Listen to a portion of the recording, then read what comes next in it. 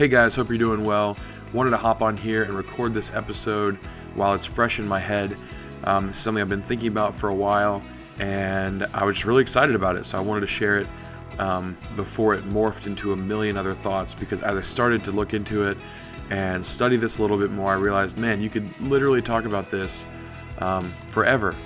But I think the more that I thought about it, the more I studied, the more it kind of got away from like the one point that I just thought was fascinating, and I just started building layers and layers and layers of study around it, which is great, but I don't want to take away from the one point that I really think is worth sharing with you today that inspired me to record this right now. So we're going to go ahead and get started. So for those of you that aren't aware, I keep the Passover, and I know that initially this makes me sound Jewish, which if you listen to anything else I post, you'll know that that's not true. I fully believe in the divinity and the messiahship of Jesus Christ, but in the spirit of following Christ, I, along with those who believe like I do, keep the Passover after the same manner that Christ did, which can be seen in the book of John specifically. It can be seen in other Gospels as well, but in the book of John, it shares a little bit more information which reflects the two main portions of the observance that I partake of. That being the taking of the bread and the wine and the foot washing. So my main point today focuses in on the foot washing, but for those of you who aren't familiar with me or what I believe, or don't believe like I do, because I realize a lot of people that listen to this podcast are in my church and believe the same thing I do, so they might not need this refresher, but the Passover is coming up quickly, so this is a very seasonal topic. And I thought it would be good to at least go through some of the basics of why I keep it. And in that way, I think we can kind of build a good base for everyone to be starting on the same footing. So this is kind of like the prequel to the episode, which is just kind of about Passover in general. And specifically, we're going to first go through the bread and the wine so that we can then build up to that foot washing portion, which I think is a little bit less familiar to Christians that don't practice Christianity in the same way that I do. So, like I said, bread and the wine, that's where we're going to start at. And I think most people are familiar with this. Catholics and a lot of mainstream Christians call this communion, and it's taken weekly in a lot of cases. But it's a very familiar concept, bread and wine representing the blood and body of Christ. And I take the bread and the wine in the same symbolism that any of you Christians who practice it like this understand it. I truly believe that it is representative of the blood and body of Jesus Christ that was given for my life. And so accepting that bread and wine is symbolic of reacceptance of his sacrifice for me. So I think it's really, really important. Where I differ with you, if you are a Protestant Christian or a Catholic and you're keeping communion, where I differ with you is in the frequency with which I accept the symbols of the bread and the wine. So I think this stems from 1 Corinthians 11:26, where Paul states that as often as we take those symbols of the bread and the wine, we proclaim the death of Christ until his return. So then this has led a lot of people to say, well, why take it yearly at the Passover? Why not weekly? Because weekly is better than yearly. Weekly is more often proclaiming his sacrifice, so isn't that a better thing? And while I respect the reasoning and the sincere motivation and intent of so many of these people who practice this, I don't hold to the same logic. And just as an example, here's an example of why I think that logic doesn't really work out. If it was someone's birthday, and that birthday is commemorated once a year, and they say to you, as often as you celebrate my birthday, you are celebrating my life. Well, by this logic, you would say, well, I want to celebrate their life every day, not just on their birthday, so I should have a birthday party for them every day. But of course, we don't celebrate a birthday party for that person every day. But we still celebrate their life every day. It's a good thing to not just kick that person to the side if it's not their birthday, but we don't observe their birthday every single day. That's not really a better way. That's just a chaotic way, even though it might be with good intent. And maybe this doesn't seem like a perfect analogy at first, but I think it really is, in the sense that the Passover was a commemoration of an event that happened in history. In the Old Testament, many of you might remember that the Israelites were slaves in Egypt. And this Passover event that happened was the final plague that God put over the Egyptians. And he actually put it over the entirety of people in that land, Egypt and Israel. The difference was Israel was told to sacrifice a lamb and put the blood of that lamb on their doorpost. And when they did that, they would be protected from this plague of the firstborn dying. And so Israel did this and Egypt didn't, and they lost their firstborn. And the New Testament explains very clearly that Christ became our Passover lamb, and that those events all those generations ago pointed to the sacrifice that he made for us. I think a lot of people, if they take communion and they understand the symbolism of what they're doing, understand this to an extent. But it's worth saying, because when you are doing this once a week, it can, I think, over time lose its meaning, or maybe not intentionally lose its meaning, but maybe newer people who join your practice might not hear that message very often, right? So they come into it, they just think, okay, this is a practice we do. This is something that happens every week and we want to be part of the group, so we do it. And they might get kind of a cursory explanation, but they don't understand maybe the depth of significance of what's being done.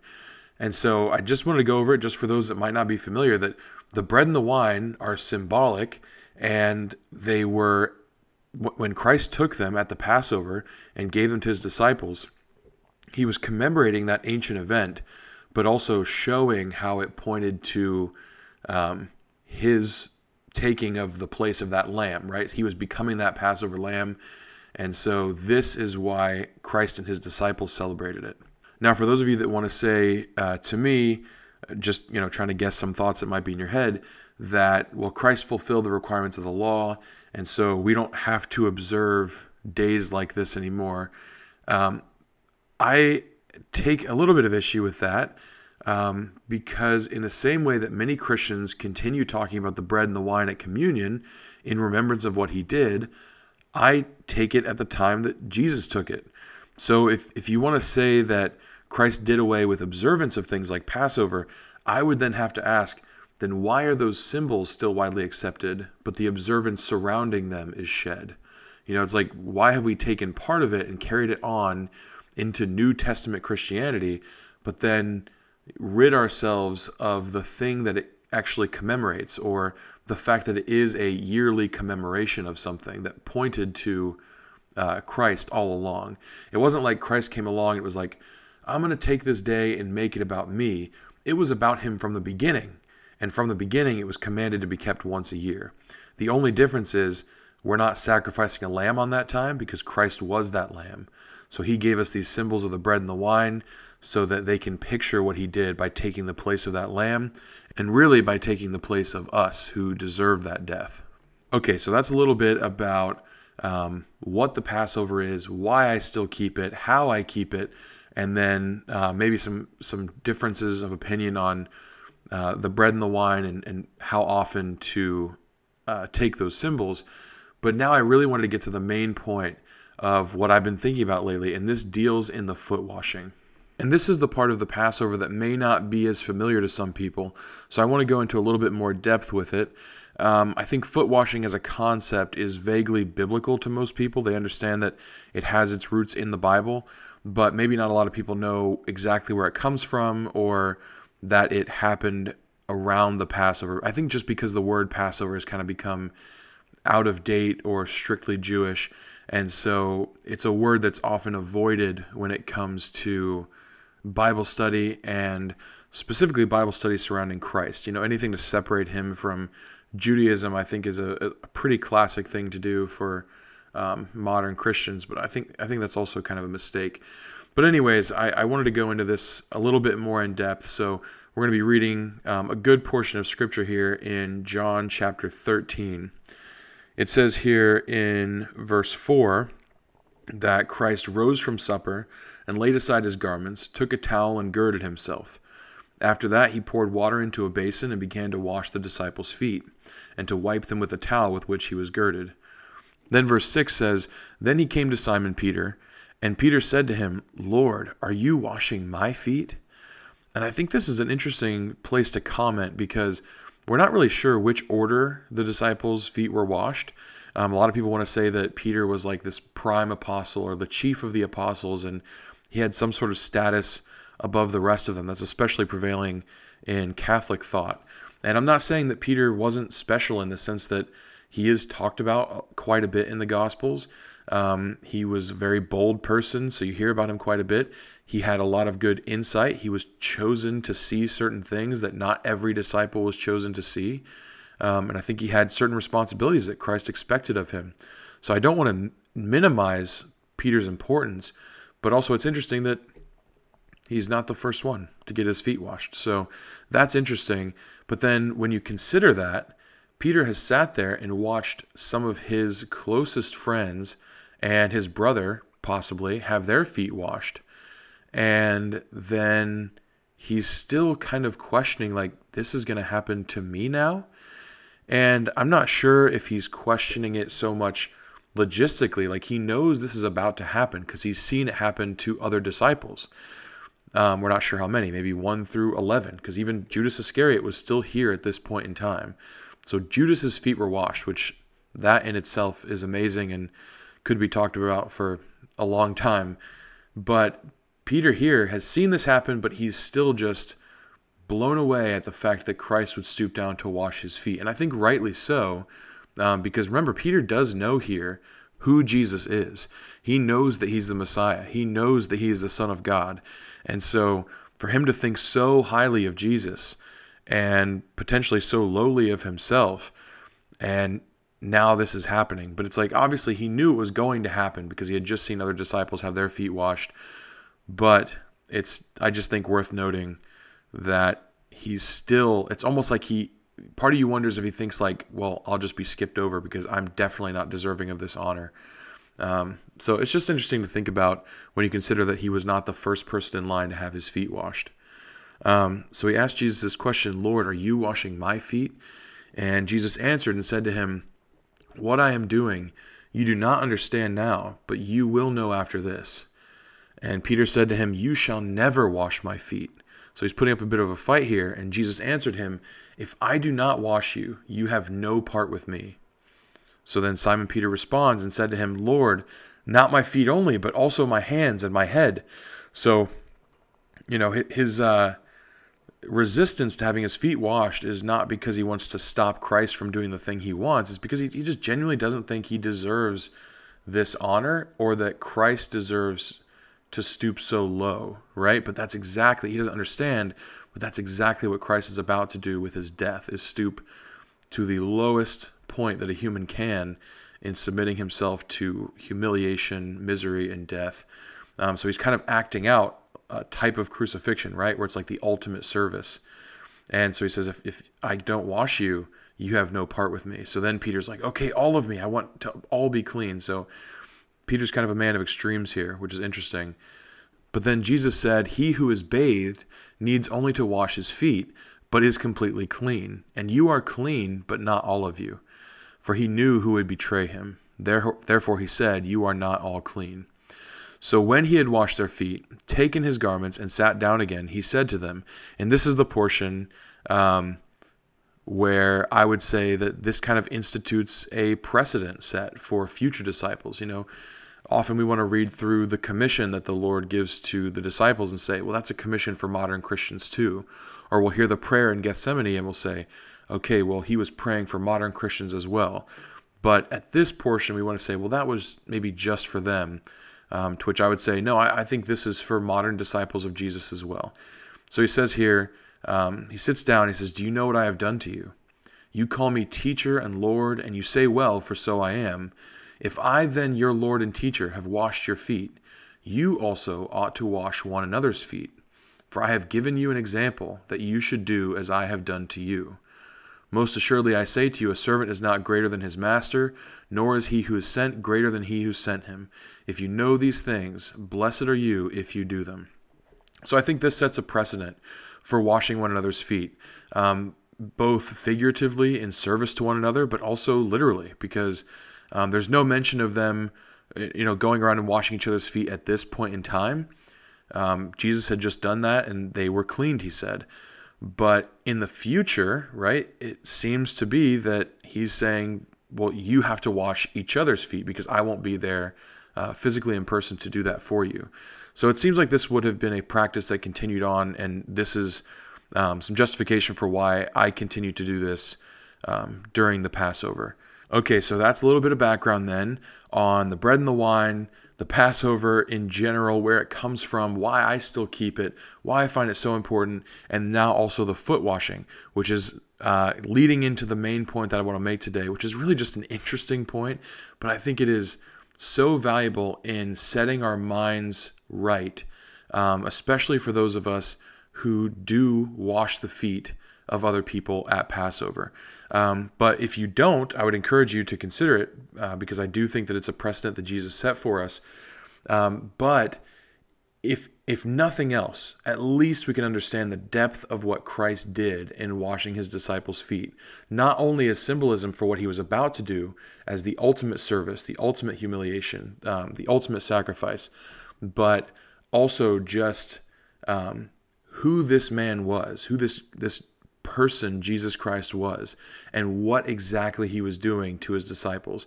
And I talked about this a little bit, I think like maybe 2 years ago, just as an aside, a little bit of background on foot washing in general. This was something that was not even expected of the lowest servants in a household. Back in Genesis, you have 3 men visiting Abraham, which I take to be the pre-incarnate Christ with 2 angels at his side, visiting Abraham. And even then, Abraham provides water for them to wash their feet, but he doesn't wash their feet. He doesn't stoop down to that level. He doesn't require his servants to do that. That was humiliating. That was unnecessary. That was the lowest of the low. And so when you think about just culturally how belittling this was, or how humiliating this was, or how unheard of this was for anyone, even the lowest servant, to be doing this for a person, and then to consider the greatness of Christ, I really think that juxtaposition is always something good to consider when we are serving our fellow man, because we need to be esteeming others better than ourselves, knowing that when we serve others, we are in fact serving God. So not that they are God, not that they are Jesus Christ, but we need to kind of take on that opposite role where we are putting ourselves lowly and in a place of subservience to people. And I think it just, if we emphasize that a lot and we get in that right headspace, then a foot washing can really, really do a lot of interesting things to our thought processes as we go forward and interact with people, and just in how we esteem each other and how we esteem ourselves. So that's what I want to do right now, is hopefully just add another point to that to show how incredible it was that Jesus Christ did what he did for his disciples. And I want to do this by going to the beginning of the book of John. So we were kind of towards the end of Christ's life in John. And now at the very beginning of the book, I think literally, I have to wonder if John did this on purpose, but we have such an interesting saying from John the Baptist. So I want to start reading in John 1, verse 19, because this is kind of the story and how it starts from John's perspective. He says this, "Now this is the testimony of John," and this is speaking of John the Baptist, "when the Jews sent priests and Levites from Jerusalem to ask him, 'Who are you?'" So this was a delegation. There was a lot of stir in the area about John the Baptist and what he was doing. He was gathering crowds out in the wilderness for baptisms, and this was a really big deal. I mean, people were really flocking to him, and the leadership wanted to know what exactly was going on. And what's interesting, something I learned recently, is that baptism, while it's a pretty common thing, I would say very common thing in Christianity today, in Judaism, baptism was strictly just a cleansing ritual, which I think it's still the same, right? It's maybe taken on different connotations as time has gone on. But one thing that baptism was used for regularly, obviously the Jews did ritual washings of hands and feet, especially before meals and things like that. And also the priesthood did ritual washings to purify themselves. And again, if someone became unclean, there was also ritual washings for that. But baptism as a concept was something that was really, really important when a Gentile wanted to convert to Judaism and become a God-fearer. And they underwent a full immersion baptism. And so what's interesting is that John the Baptist is out in the wilderness and he's bringing all kinds of people to him. I mean, all kinds are flocking to hear what he has to say. And even Jews are accepting this baptism. And so it's almost like representative of this idea that it wasn't just Gentiles being called into Judaism. It was Jews being called to obedience to Christ, right? Which, I mean, obviously John's baptism was just to prepare the way to Christ. It was just for repentance, and it did not in any way accomplish anything that Christ accomplished on the cross for us. But it was important, and it was very interesting that Jews were coming out and almost like readying themselves for this thing that was about to happen. And so the Jewish leadership was really, really concerned, because it's like, are these Jewish people renouncing Judaism in favor of some sect of a religion out in the wilderness? And so they wanted to know what was going on, and they also wanted to know what John the Baptist said about himself, because any messianic claim had to be affirmed from the top. So this is what's happening. The top, the Pharisees, the priests and the Levites, they're sending out delegations to go find out, is this guy making messianic claims? And what is he saying and doing that is causing even Jewish people to be fully submerged in baptism? And what are they repenting from? And what are they kind of changing their lives to? And so they ask him this in John 1, who are you? And it says, he confessed and did not deny, but confessed, I am not the Christ. And they asked him, what then? Are you Elijah? He said, I am not. And they said, are you the prophet? And he answered, no. So these three things were figures that the Jews were looking for to be coming, right? So the prophet being the one that would be raised up like Moses, and then Elijah. They were always looking for Elijah. Even today, Jewish people at Passover Seders will leave a spot for Elijah to come in and eat with them and usher in new times. And that comes from Malachi 4. The verse says, I'm just going to read it from verse 5. So Malachi 4, verse 5 says, behold, I will send you Elijah the prophet before the coming of the great and dreadful day of the Lord. And he will turn the hearts of the fathers to the children, and the hearts of the children to their fathers, lest I come and strike the earth with a curse. So people are waiting for this Elijah figure, and the Jews are not exempt from that. They're waiting for this. So they're asking John the Baptist, are you the Elijah that's to come? And then they also ask him if he's the Messiah, to which he denies all of those. And so when they find out that he's not one of the big three, they're kind of confused, because he's still causing all this weird stuff to happen. And so they ask him this. Then they said to him, who are you, that we may give an answer to those who sent us? What do you say about yourself? And he said, I am the voice of one crying in the wilderness, make straight the way of the Lord, as the prophet Isaiah said. Now those who were sent were from the Pharisees, and they asked him, saying, why then do you baptize if you are not the Christ, nor Elijah, nor the prophet? So remember, baptism is a big deal. The fact that he is doing them, it's like, well, what authority do you have to be doing these things? And what are you baptizing them into? Why are all these people submitting to this? And what are they, in some form or fashion, committing to? And so John answers them saying this, and this is the thing that we've been building to. Thank you so much for sticking with us up to this point. I know it's been a long build, but I really think all the background is going to make this point stand out so strong, because we take the beginning here of John's gospel and then take the end of John's gospel. I think at the very least we'll be impressed with how much work went into the composition of these letters. But at the most, I think the thing that I'm really, really driving at here is showing just how elevated Christ needs to be in our minds, and just how lowly of a thing he submitted himself to in the washing of the disciples' feet and in the crucifixion that all kind of built up to. And I think if we have this proper perspective in mind, it will really help us going forward in knowing how we should act as we follow Christ into this way of living. So it says here in John 26, remember, keep that foot washing in mind. So John is baptizing, and he answers them saying, I baptize with water, But there stands one among you whom you do not know," talking about Jesus Christ. And it says, "It is he who coming after me is preferred before me, whose sandal strap I am not worthy to loose." These things were done in Bethabara beyond the Jordan where John was baptizing. So think about this for a minute. John the Baptist, who Jesus Christ calls one of the best men to have ever lived, who did such an incredibly important work in preparing the way for Jesus Christ, was not worthy to loose the sandal from Jesus' feet. One of the greatest men, a very righteous man, one that was called, one that was chosen, one that was elected to a specific work on behalf of God, was not worthy to loose the sandal from Jesus' feet. And yet, here at the end of John, we have that same person stooping down to loose the sandals from our feet. And this is so amazing because even Peter, when Christ got around to washing his feet, we always emphasize this when we read this section. Peter asks, "Lord, are you washing my feet?" Implying that he should be washing Christ's feet.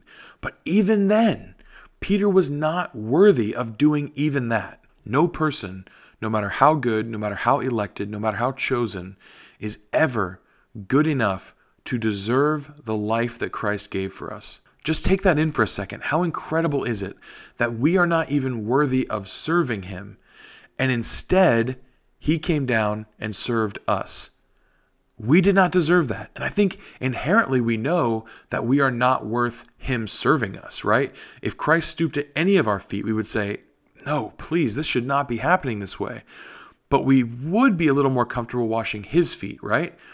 But even that, John is saying, is a privilege that we do not deserve. And I think this just goes a little bit farther in showing us how incredibly high Christ is and how incredibly low he brought himself for our sakes. And that is amazing. It is encouraging. I am grateful for it. And it makes me read this section with new eyes, realizing that not only do I need to be incredibly grateful for what Christ did for me, but I need to be incredibly humbled for what he allows me to do for him in any capacity, because even that is not a privilege that I am worth. And so I think if we can esteem ourselves appropriately in relation to Christ and then view our fellow man in relation to Christ, right? I mean, it's that verse where he says, "You visited me in prison, you fed me while I was hungry, you gave me drink when I was thirsty, you clothed me when I was naked." And they say, "Well, when have we done these things?" He says, "As you did it to the least of these, my brethren, you did it to me." So as we serve our fellow man, the least of these, it says, right? And not just least like the poorest, but least like the worst, the filthiest spiritually, the most depraved. We still need to show love to these people. We still need to serve these people and esteem ourselves just a little bit less. And I think maybe, I'm hoping this is speaking to you on some level. I think to me it's speaking so much because I've just, the past few months, I feel like I have really uncovered new levels of pride that I just hate about myself. And I realize that pride is not always the thing we think it is, right? In this situation, pride would be accepting without any question or feeling like we deserved in some way for Christ to wash our feet, right? That would be prideful. And we reject that immediately. And then we say, okay, we have no pride. We're like Peter, where it's like, okay, you shouldn't be washing my feet. I should be washing your feet.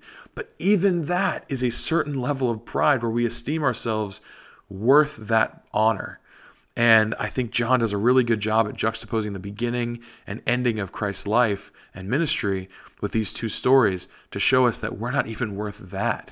So it's not that we need to be down on ourselves. It's not that we need to hate ourselves, but just to recognize where we are in relation to Christ so that we properly esteem him and what he did for us and is continuing to do for us as we more and more fully submit to him. So I hope this was interesting. I hope it was worth listening to for you. If anything, I got a lot out of it, and I know there was a lot of build-up, a lot of backstory, and a lot of study surrounding it. There could have been a ton more, but really I just wanted to leave you with this final story as I paired the beginning of John and the ending of Christ's life and ministry and saw these two things where at the beginning, John does not even count himself worthy to loose the strap from Christ's sandal, to wash his feet, let alone to baptize him, even though that's exactly what Christ goes and does, is be baptized by John.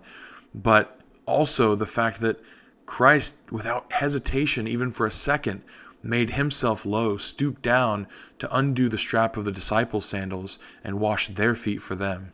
And I think this, as a picture of the crucifixion, really just shows us the lengths that he went to serve us, and the lengths that we need to go to serve other people.